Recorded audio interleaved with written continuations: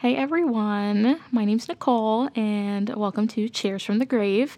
This episode is just going to be me today, and then we're also going to be releasing a few other short bonus episodes with just me.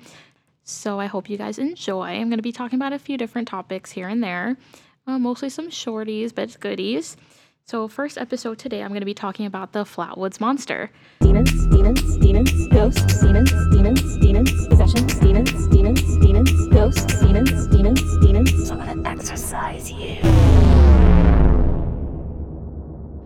So if you've never heard of the Flatwoods Monster,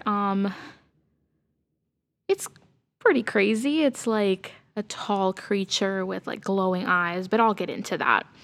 So what is the Flatwoods Monster, or how did we get the Flatwoods Monster cryptid originated? So on September 12, 1952, a mother and 5 school children ventured into the woods of West Virginia. And as we all know, everything creepy happens in West Virginia. Armed with only a flashlight to find a fiery object that they had seen falling from the sky, as they crested a hill, they spotted the red glow of a mysterious object. But before they could get to it, they were met by a creature that would haunt their nightmares for years to come. The Flatwoods Monster. So as like more physical descriptions and characteristics, the beam of a flashlight only rested on the Flatwoods Monster for 2 or 3 seconds before Gene Lemon, one of the young boys who was there, dropped it in terror. Those 2 seconds of thin light are the only glimpse that the world has ever gotten of this monster, since it disappeared immediately after the light went out. Still, for the 6 people who saw the monster and its appearance, it was unforgettable.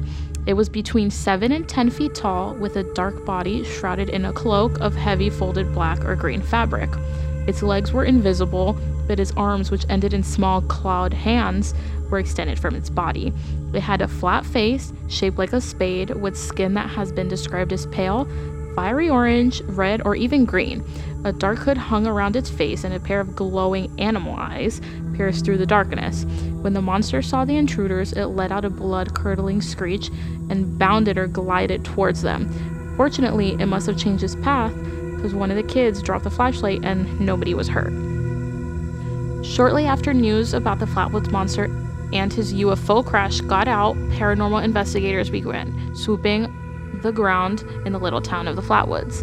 One of the most enthusiastic investigators was Gray Barker, who made tape recordings of the witnesses' testimonies and wrote an article for Fate magazine. In 1953, Barker went on to publish a book with additional information gathered from numerous witnesses within a 20-mile radius. He concluded that the behavior of the UFO, as well as the sickness caused by its fumes, were consistent with extraterrestrial activity. So here's another fun fact. Yes, the Flatwoods Monster did fall out of the sky in a UFO. Paranormal writer Ivan T. Ho and a UFOologist Major Donald E. Kehoe, everyone's a ho, also visited the fissure. Wait, hold up. Kehoe? The first guy's name is Ivan T. Ho, and the second guy's name is Donald E. Kehoe. How is it spelled? Keyhoe, and the first Ho is Hoe. Oh, okay. Because that sounds very like how people say my name. Kehoe, because it's Kehoe, but same people can say. No, it's literally Kehoe. They also visited the Fisher farm, interviewed the witnesses, and concluded that the event was probably an authentic case of alien contact. Of course, for every UFOologist who was ready to back the legend of the Flatwoods Monster, there were hundreds of critics who could propose more than one logical explanation. On the night of September 12th, a meteor was seen streaking across the sky in 3 states: Maryland, Pennsylvania, and of course, our very own West Virginia. Both Air Force officials and astronomers verified that the object was a meteor, although it raised alarm in several areas, including the reported plane crash that prevented the Flatwoods Sheriff from investigating Fisher's farm immediately.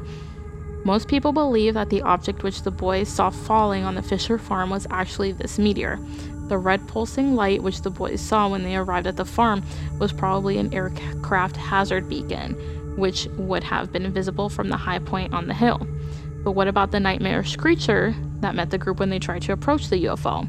Its spade-shaped and hooded face, glowing animal eyes, unearthly screech, protruding arms with small claw-like hands, and the gliding motions are all consistent with that of a barn owl. In the dark, perched in the branches of a tree, it could easily pass for a 10-foot tall monster with a cloak obscuring the bottom half of its body.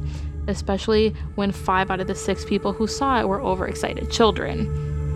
So what do you guys think? Do you believe it was actually like a UFO type monster, or was it just a barn owl? And if you do look up a barn owl, they do have the flat faces with the bright eyes. So I'll leave that to you. So this is the end of our first bonus episode. If you enjoyed it, let me know. You know where to find us. Cheers from the Grave on everything.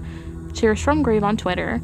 And our email, cheersfromthegrave@gmail.com. And it's so weird doing it alone, but I'm Nicole. And thanks for listening to Cheers from the Grave.